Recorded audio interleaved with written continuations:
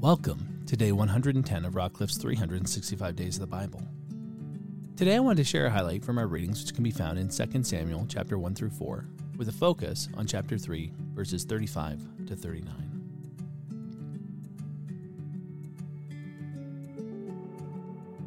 Then all the people came to persuade David to eat bread, while it was yet day. But David swore, saying, God do so to me, and more also if I taste bread or anything else till the sun goes down. And all the people took notice of it, and it pleased them, as everything that the king did pleased all the people. So all the people and all of Israel understood that day that it had not been the king's will to put to death Abner, the son of Ner.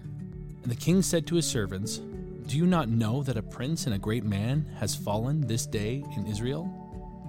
And I was gentle today, though anointed king. These men, the sons of Sariah, are more severe than I.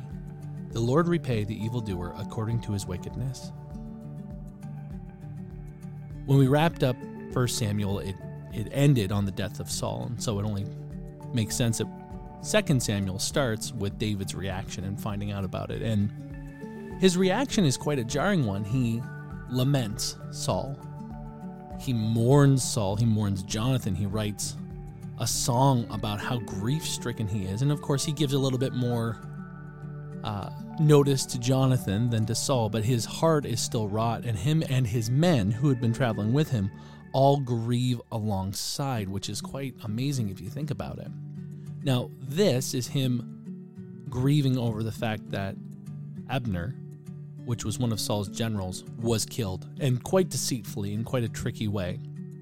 If you read a few verses before, you'll know that he was deceived and stabbed in the stomach.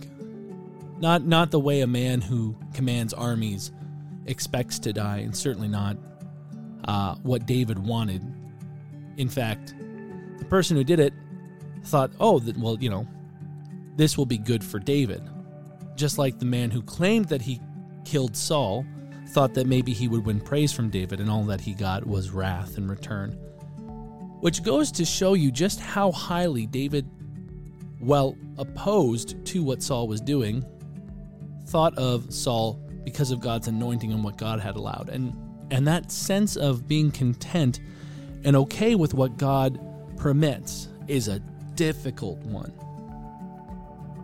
Often we like to hear the stories or the tales about how God wants to bless and keep and fortify us, and these are all true and they're all wonderful.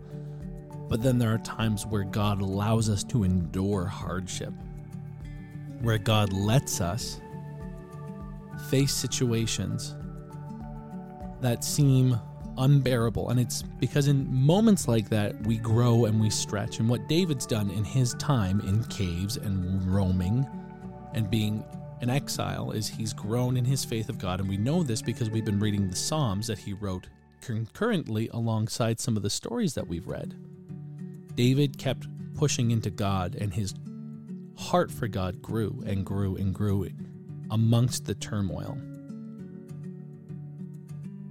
And now that he's coming into his rightful anointed throne, we see that he wants to do things the right way still. And what really stood out to me is the fact that the people noticed and they were pleased by it. And that's another contrasting element to how people fared under Saul. Saul led out of fear and insecurity, and so people, when we read the stories, operate out of fear and insecurity. Now, not all of them. Some of them admired Saul. Saul still had some fans.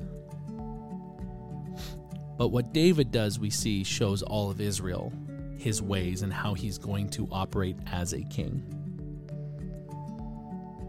Will we allow God to help us grow under stressful conditions? Will we grieve when God's judgment comes upon our enemies?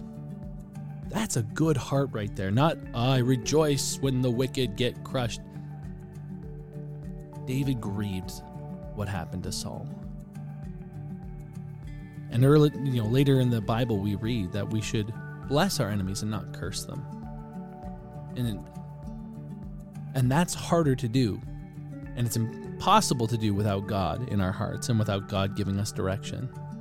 So we need to press into him that we may grow in that way and in that maturity so that we can be like David in this instant.